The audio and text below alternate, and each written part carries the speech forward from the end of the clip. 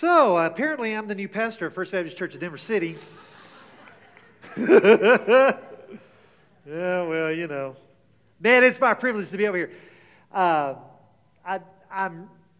got to do what Kyle is doing today. I don't know if you know this, but I was also pastor at Olton for a little while. No, he's on vacation. That was last week. Dude, does your pastor ever work? I love your pastor. Do you know how fortunate you are to have Kyle Strine as your pastor? Dude, he's just my best friend in the world. And I am so, so thankful for him. And never take him for granted, okay? Appreciate him. Show your gratitude towards him. This world is getting harder and harder to do what we do. And, you know, this next year is going to be interesting with COVID beginning to peek its ugly head and the decisions we're going to have to make. And it's stressful, folks. I have to make those same decisions. And so love your pastor. Pray for him every day. That will not return to you void. I have been going through the book of Acts, as I think most of you are familiar now. We've been going through the book of Acts, and we're into chapter 9. So if you would get your copy of God's Word, turn to chapter 9. And we're going to be talking about the conversion of Paul today. And long passage, I want to read through it. Never hurts to read the Word of God, amen. And I can't get to everything that's in this passage, but I do want to talk about a couple of things that I think are very, very important. And so let's do that together. I'm going to pray, and then we'll get started. Heavenly Father, you are everything, and I need your help. So, Father, as we look at your scriptures together today, we want to hear from you and only you. It's in your blessed name we pray. Amen. So let's get our copy of God's Word. Acts chapter 9, let's just start reading. Verse 1. Meanwhile, Saul was uttering threats with every breath and was eager to kill, notice that, eager to kill the Lord's followers. So he went to the high priest. He requested letters addressed to the synagogues in Damascus, asking for their cooperation in the arrest of any followers of the way he found there. He wanted to bring them, both men and women, back to Jerusalem in chains. As he was approaching Damascus on this mission, a light from heaven suddenly shone down around him. He fell to the ground and heard a voice saying to him, Saul, Saul, and watch this, why are you persecuting me? Now this is fascinating, right? Jesus does not see the church as an it. He does not see the church as a building. In fact, you can kind of say he doesn't even see it as a group of people. He sees it as himself. That he is so united to his church that we are one in the same. In fact, and I think I've shared this with you before, I know Kyle has, that when we are saved, when the Lord just miraculously steps in through the wonderful gift of His grace, we are baptized or immersed by the Holy Spirit into Christ. Just this miraculous thing. We become a part of, immersed in the body. We are, as he says, me. And this is going to throw Saul completely off. I mean, you know, he's like, who are you? You know, what is this me thing you're talking about? I don't know anybody bright and shiny like you. But folks, what you have to get here is there is no distinction. Now, listen to me. There is no distinction between Jesus and His church. There is no separation between love for Jesus and commitment to His bride, His church. We don't see that oftentimes. Jesus refers to the church as me. He also refers to the church as bride. You can't say you love Jesus and not have anything to do with his significant other. It would be like you calling me, hey Patrick, love to see you, come on by the house. You know, we'd love to have supper. Do not bring Melissa. I mean, how would you react if somebody said that about your wife? And I say this because I'm talking to some here, maybe some online, that you say you love Jesus, but you're only marginally involved in the church. And I'm telling you, there's no question at all. I mean, we're reading it right now. Based on the Bible, You should be very involved in your local church. Now, you don't have to be doing that here, but you better be. And I know a lot of us, we're consumers. We're all driven by consumerism, and we even bring that to church, and we prefer fast food, and we prefer have it your way, this one-night stand kind of spirituality. And you might even have said from time to time, the church embarrasses me. Well, it embarrasses Jesus too. And you embarrass Him, by the way. If Jesus identifies with broken, embarrassing things like you and me in the church, why would you think that you're too good to identify with the church? Do you realize how arrogant that is? Verse 5. Who are you, Lord? Saul asked. And the voice replied, I am Jesus, the one you are persecuting. Now get up and go into the city, and you will be told what you must do. Now later on, there's something very interesting that happens here. This story is recounted by Paul in front of the Jewish council in Acts chapter 26. All right? And he adds a phrase. He heard something in addition to what was said here. Notice this. This is Acts 26, verse 14. It's on the screen. Saul, Saul, why do you persecute me? Now notice what he adds. It is hard for you to kick against the goads. Now, what in the world is going on there? What are the goads? Well, we live in an agricultural world out here, right? Most of you have at least been around animals. When you need a pig or a cow to move, you take a stick and you poke it. Get moving. You prod it. You goad it, right? It's not hard to understand. And some of those cows, some of those pigs, if you poke them too hard, they kick back against it. They don't like it. It's irritating. Well, what was irritating Saul? What was goading Saul? The death of Stephen. There were some crazy things that happened there. He was asking for forgiveness as he's being stoned to death. What is up with that? These Jesus people are weird. The way they die, it just didn't make sense to him. Verse 7. The men with Saul stood speechless, for they heard the sound of someone's voice, but saw no one. Saul picked himself off the ground, but when he opened his eyes, he was blind. So his companions led him by the hand to Damascus. He remained there blind for 3 days and did not eat or drink. Now get the picture here. This is Saul the mighty, Saul the persecutor, Saul the one doing the Lord's work. Saul, who saw everything so clearly, this is what must be done, and now he can't see. He is being led around. The man who was seizing people has now seized himself by God Almighty, by Jesus Christ. Saul the hammer, who broke others, is now himself broken by the anvil of Christ. Verse 10. Now there was a believer in Damascus named Ananias. The Lord spoke to him in a vision, calling, Ananias. Yes, Lord, he replied. The Lord said, go over to Straight Street to the house of Judas. When you get there, ask for a man from Tarsus named Saul. He is praying for me right now. I have shown him a vision of a man named Ananias coming in and laying hands on him so that he can see again. Verse 13. But Lord, I've heard many people talk about the terrible things this man has done to believers in Jerusalem, and he is authorized by the leading priest to arrest everyone who calls upon your name. Now at this point, Ananias is like, for a minute there, I thought you said Saul of Tarsus. LOL, that's a good one, Jesus, Because this would be like a few years ago, God showing up to one of us and saying, hey, Patrick, I want you to run down to Allsup's. There's this guy there that I want you to meet. I want you to take him into your home. I want you to take him to church. He's a tall guy, turban, ZZ top beard, goes by the name of Osama bin Laden. That's the equivalent here. Go take a terrorist into your home. That's what Ananias is facing. Verse 15.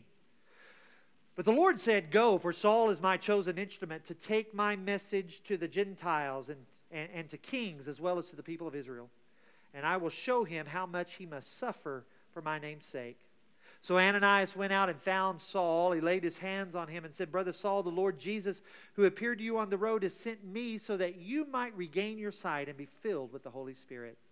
Instantly something like scales fell from Saul's eyes, and he regained his sight, and then he got up was baptized. Now, like I said, lots of stuff in this passage. I want to focus on two things briefly, and we'll be done. The first one is God pursues us. This is one of the most amazing truths in all of Scripture, that God pursues us. He pursued Paul, and He does the same thing for us. It's just this amazing thing. Saul had several different things goading him towards Jesus, right? And we experience the same thing when we feel that goading, when we feel that pursuing, when we feel that drawing. We need to recognize it for what it is. There's a hand on the other end of that stick, right? It's the Creator of all things, the King of kings and Lord of lords. He is pursuing you and me. Even before we're saved, folks, God is pursuing. He's drawing us to Himself. How incredible is that? Incredible. We see this in John chapter 6, verse 44. For no one can come to me unless the Father who sent me draws them to me. God is the initiator. He's the one that takes the first step. You can't come to Jesus without being drawn. Now, that being true, the inverse is true as well. That if the Father draws, then you can come. See, that's a very important little word there, that word can. If you look it up in the Greek, it simply means ability. You can come. When drawn, you can come. Now, you don't have to. And you were speaking about some kids at youth camp. They're resisting, right? They can come. They don't have to. The gift is being offered. They're being drawn.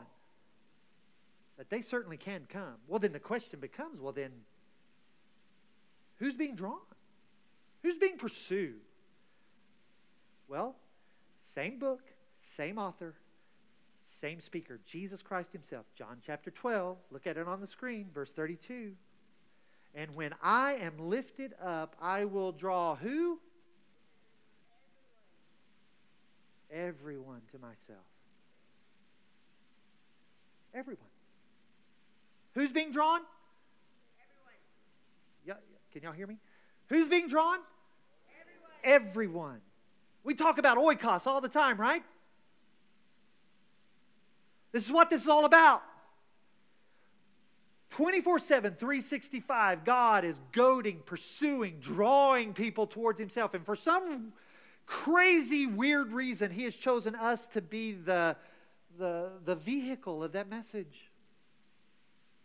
Here's the gospel. Here's the gospel. What an awesome God we have, that while we were yet sinners, which identifies us as His enemy, He died for us. He's drawing us towards Himself. Gracious beyond description. C.S. Lewis, my absolute favorite author, outside of Jesus, you know. He was an atheist literature professor at Oxford University. I don't know if you're aware that he was an atheist. Atheist. Before he came to Jesus. And one of the things he would write about is how he fought against the drawing, the pursuing, the goading, that sometimes it was absolutely mentally, emotionally, spiritually painful. He called himself, and I love this, the most dejected, reluctant convert in all of England. He fought. Sounds like some of us. But never doubt. The God of the universe is pursuing you and me and all the people that we come in contact with on a daily basis. A second thing I want you to notice here, and this is where we'll spend the bulk of our time, is that we've all been blind. We've all been blind. Paul's blindness is given here as a picture, as an illustration of all people who are separated from Christ, who have refused the gift that's being offered to them, or at least resistant to it.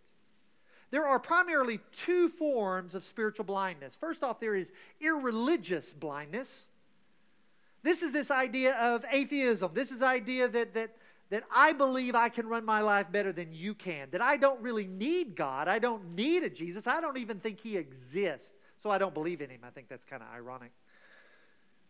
And so you pursue this what the Bible calls the sin of pride. I'd rather be in charge. And the thing is that life, that approach, that understanding to life, a lot of times things are great for a little while. Did you know that sin can be a lot of fun? Wow, y'all are better people than me. I used to have a preacher, First Baptist Church, Jayton, Texas. Jayton Jaybirds. Our school colors were clear, naked as a jaybird. Anyway, that's funny. I don't care who you are. I had a preacher who would say often, sin ain't fun. And I'm sitting on the back row as a teenager thinking, man, you ain't doing it right then. Because, man, I enjoy that stuff. Folks, there wouldn't be any temptation to sin if there weren't some fun to it. But here's what always happens. You wake up one day and you realize that there's this string of broken relationships. You developed addictions trying to deal with the hole in your life, the void. Right? Your life is empty. There's no real purpose to what's going on. That's a result of this irreligious blindness that many of us suffer from. But really, the one that gets most of us in church world is religious blindness. Religious blindness. This is that where if I can be good enough, I can somehow earn God's, approval. If I try hard enough, if I keep the rules well enough, then God is going to accept me. And the problem is that this philosophy, this approach to this religion is very hypocritical and very self-centered, because really what it's all about is you're trying to prove to yourself as well as to the people around you of how good you are. That you somehow have earned your way into a particular position. Martin Luther, he calls it the evil of good deeds. This is brilliant. He said, we know, every single one of us know we need to repent of sin. But one of the blind spots we have because of the religious blindness is that we also need to repent of the bad motives behind our good deeds. Motives are so important. You realize that, right? Because the reality is a lot of us are doing the good things that we do in order to gain the approval of the people around us. I want you to see what I'm doing. I want you to notice how I sacrifice and how I give. And Martin Luther's saying very clearly, man, you need to repent of those motives. Because you see, what happens when you have religious blindness is it's exhausting. Have you ever tried to be good? Are any of you any good at it? I have never been good at being good. Not one time. And it's just exhausting. And there's this constant comparison thing going on. Well, yeah, I sinned there, but I'm doing better than so-and-so over here. Well, I'm not Hitler. Okay, there you go. That bar's been set high. And what happens is those comparisons lead only to one of two places. This is the only place they can go. Pride. Look at how good I am. Here's all my medals on the wall. Notice how wonderful I am. Or, this is my ending, despair. I can't do it. I cannot do this. I cannot live up to this. And if you live in that religious blindness long enough, what will happen is it leads to jealousies. And if that's allowed to percolate in your life long enough, it leads to fear and to hatred. And if that's allowed enough to percolate long enough in your life, it leads to violence. And that's why religious people like Saul are the meanest stinking people on the planet. It's the reason why the church lady on Saturday Night Live years ago, that Dana Carvey hit so many strings in our lives, because we know people like that. In fact, some of us, we are like that, judgmental and nasty. It's because we're religiously blind. When I've had conversations with atheists over the years, and they say, religion's the problem. My immediate answer is, you're exactly right. Religion is evil.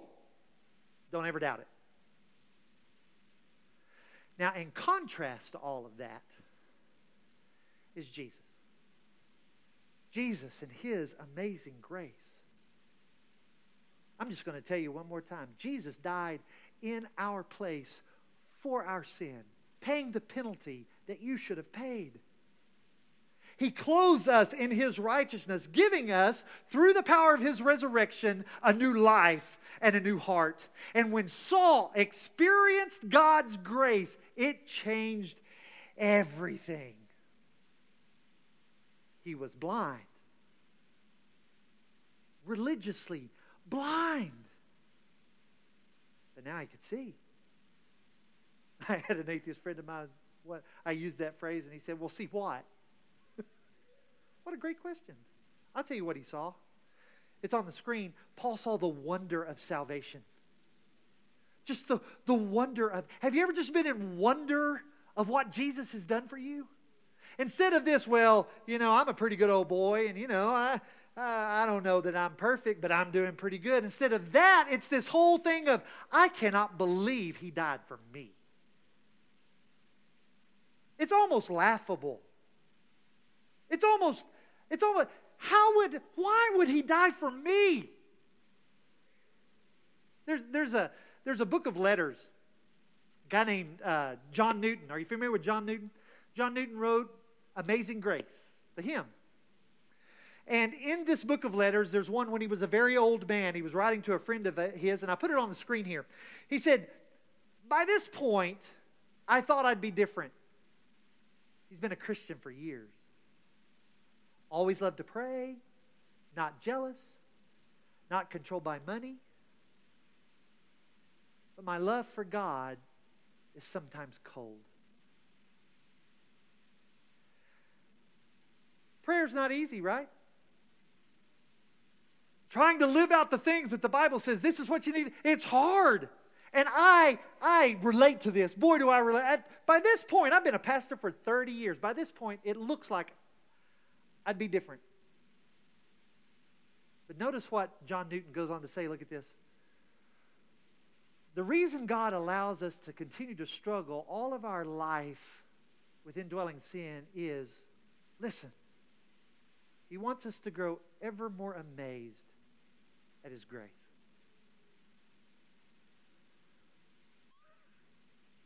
I wish I was that smart. You see, most of us, we measure our spirituality by performance, right? That's how we measure everything, is by performance. How patient we are, how long I pray, how often I share Jesus with my oikos, how often I attend church. Saul's was how well he kept the law. It's all about performance. And the problem is that on this side of heaven, we have this sinful flesh. It's in there. That's what John Newton is saying. Yes, the Holy Spirit is in us. Never doubt that. But there's also this sinful side, and there's this war going on constantly. And we become constantly discouraged if we base our religious fitness on performance.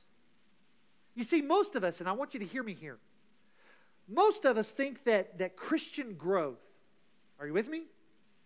Most of us think that Christian growth is getting to a place where we really don't need God's grace as much anymore. Now, your immediate response to that may be, no, that's ridiculous, but I want you to think about it for a minute. Okay, I had this sin of, I was impatient. And so, Lord, I need some help with the patience. And over the years, through all the things that the Holy Spirit does with us, through the Word of God, we have become more patient. And our tendency is, well, then I don't need any help in that area anymore, so I'll move on someplace else. Folks, we're never going to measure up on this side of heaven. You do realize that. The measuring stick is not the person next to you. The measuring stick is Jesus. There are two types of people in this world. There's Jesus and everybody else. He's the measuring stick. He's the measuring stick. Spiritual growth, listen to me, spiritual growth is an increasing wonderment at the grace of God. Just standing in awe of what He has done and why He's done it. He just did it because He loves us. And Paul, the Apostle Paul, from this point forward, from the point of his conversion that we read about in chapter 9, he would continue his entire life being just full of wonder concerning the grace of God. Look in 1 Timothy chapter 1, verse 5 for an example. This is a trustworthy saying, and everyone should accept it. Christ Jesus came into the world to save sinners. And notice what he says. I'm the worst of them all. Now, wait a second. Doesn't Paul wear a cape, have a big P on his chest, fly around the Mediterranean? Super Paul. Nope. Because you see, once Jesus entered into his life and he began to understand what grace was, instead of hypocrisy, look at how good I am, I'm so awesome, Paul became characterized by transparency. It was all about transparency. Paul would, from this point on, constantly admit his failings. Look in Romans chapter 7, verse 18 for an example. You ever feel like this? And I know that nothing good lives in me, that is my sinful nature. I want to do what is right, but I can't. He goes on, verse 19. I want to do what's good, but I don't. I don't want to do what is wrong. I do it anyway. You see, the reason Paul is so transparent is because he doesn't want people coming to him. He wants people going to Jesus. Jesus is your answer, not me, Paul. Not Patrick. Patrick is not your answer. Dude, I'm not in management. I'm just in sales. I'm just a mailman. I'm not your answer. Jesus is your answer. And honestly, folks, I am tiring of listening to preachers and teachers who make you think that they've got it all together all the time. And the reason is because when I listen to those guys, I have nothing in common with them. I have no idea what it feels like to have it all together. Absolutely none. If you want something worried about, give me a call. And here's all you have to do. Call and say, hey, I want to talk to you about something, and hang up. I'll worry about it until I see you the next time. What was it you wanted to talk to me about? I have got so many scenarios running through my head of what I've done wrong. That tells you the sin in my own life, because the first place I go is, what have I done wrong?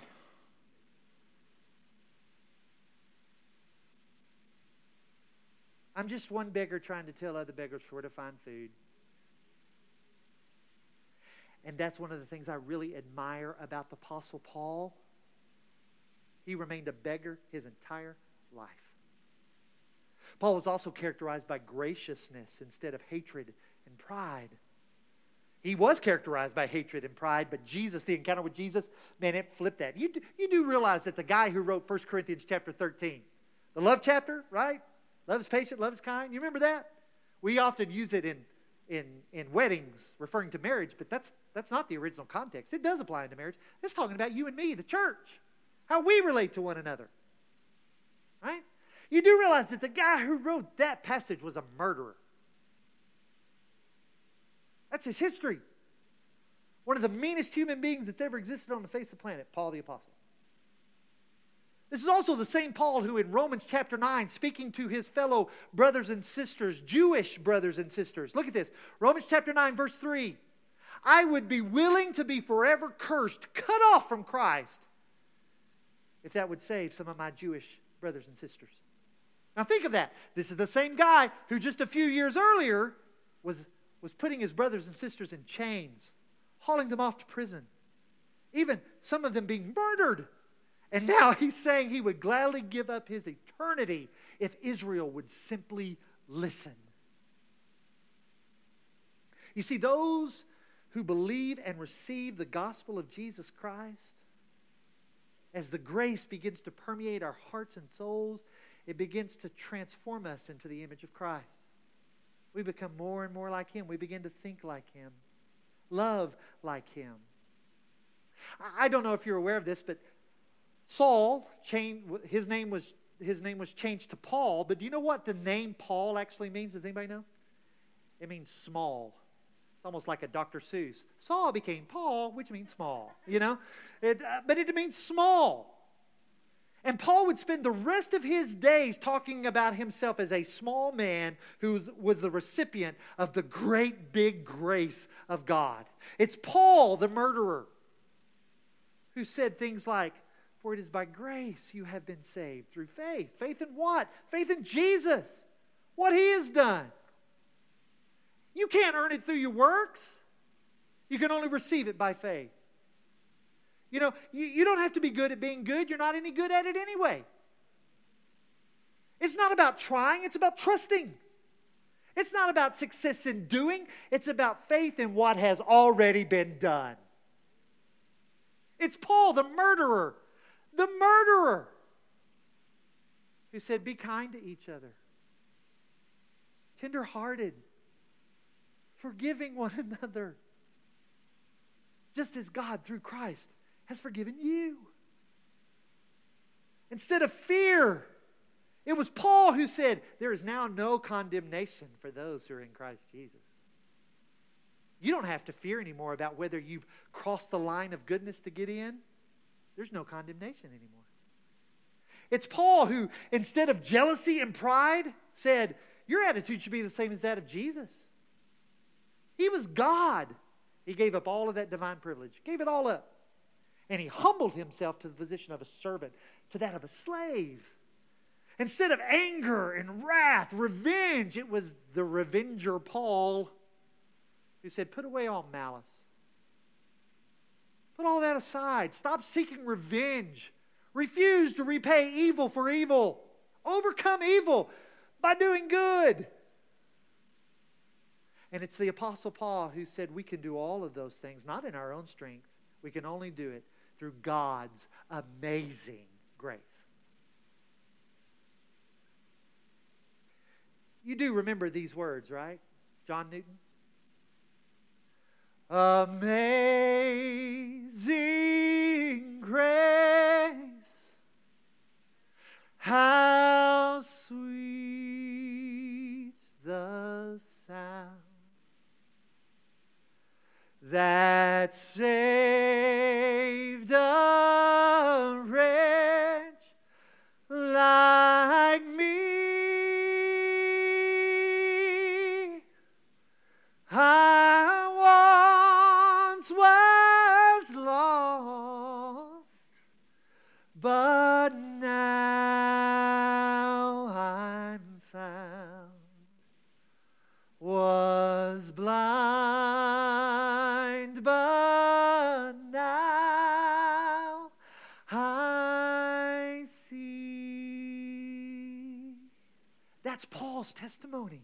Those are John Newton's words, but that's Paul's testimony. Paul could have written that. Jesus did what religion could never do. Listen to me, First Denver City. Religion can't save you. It can't even grow you. It's grace. It's grace.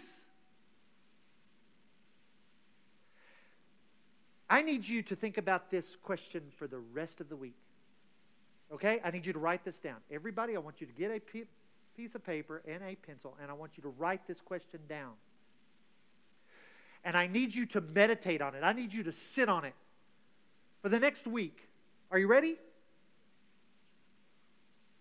Have you lost the wonder of God's grace?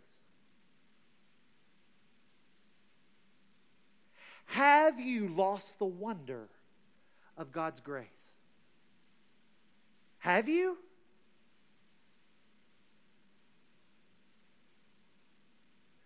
The fountain of the Christian life is the experience of grace. You never move on from grace. You keep coming back to grace. You don't grow as a Christian by moving away from grace. You grow as a Christian by moving into grace.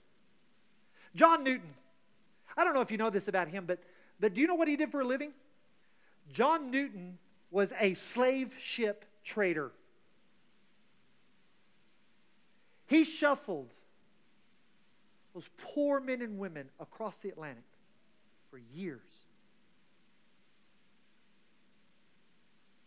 And when God changed his heart, when God opened his eyes to who he was and what he was doing, he said every time I would look on those ships, just the horror of all of it would come back.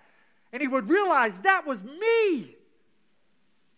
I made a living selling people into slavery. And he never got over the fact that God's grace was extended to him.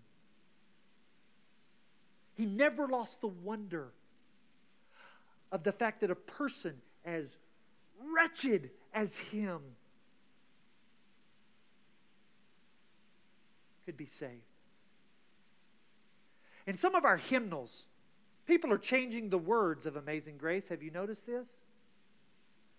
Instead of Amazing Grace, how sweet the sound that saved a wretch like me, they're changing it to saved and strengthened me. Saved and set me free. And if you do a little research into why they're making that change, you're going to find out that some Christian people have decided that they aren't really wretches. That the concept of being a wretch is just not needed to be saved. It's offensive. It's too harsh. It's humiliating. Well, I'm not a wretch. John Newton and the Apostle Paul, they knew without a doubt who they were.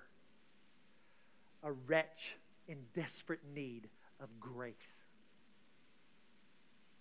And the Bible tells us, I'm sorry if you feel differently. I'm just here to tell truth. Again, I'm just a mailman.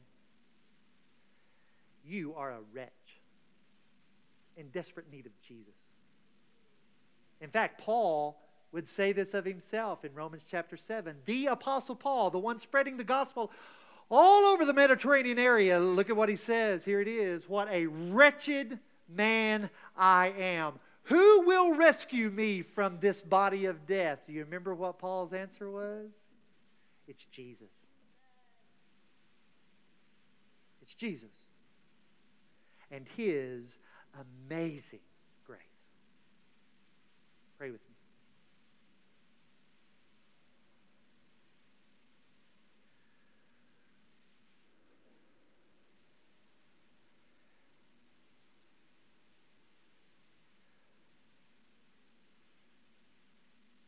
Father, has First Baptist Church of Denver City lost the wonder of your grace?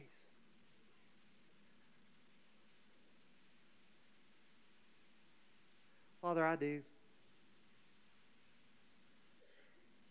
I get so caught up in the good things that I'm doing.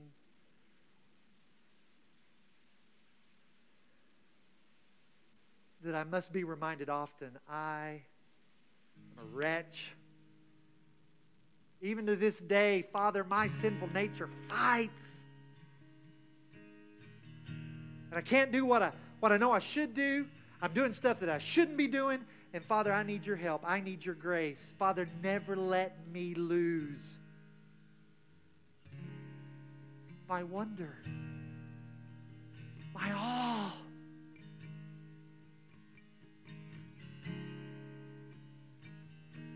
Father, is there somebody here who they realize this morning, man, I need that.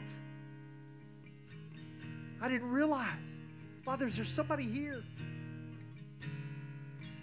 who's never crossed that line? They're living in blindness. They've never been woken up to the fact that Jesus loves them, has died for them, and that the gift of relationship and eternity is right there, just being offered. Is there somebody here this morning that needs that gift? Father, give them the courage to, at the very least, ask somebody a question. Start a conversation. And Father, if they're brave enough that they would just walk forward and say, I need Jesus this morning. Is there somebody here?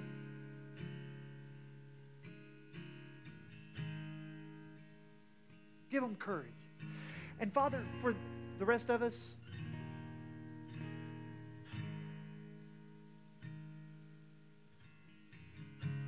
help us to remember that we're wretches.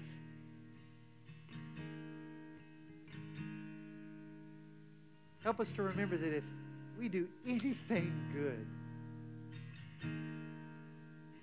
really you should get the credit.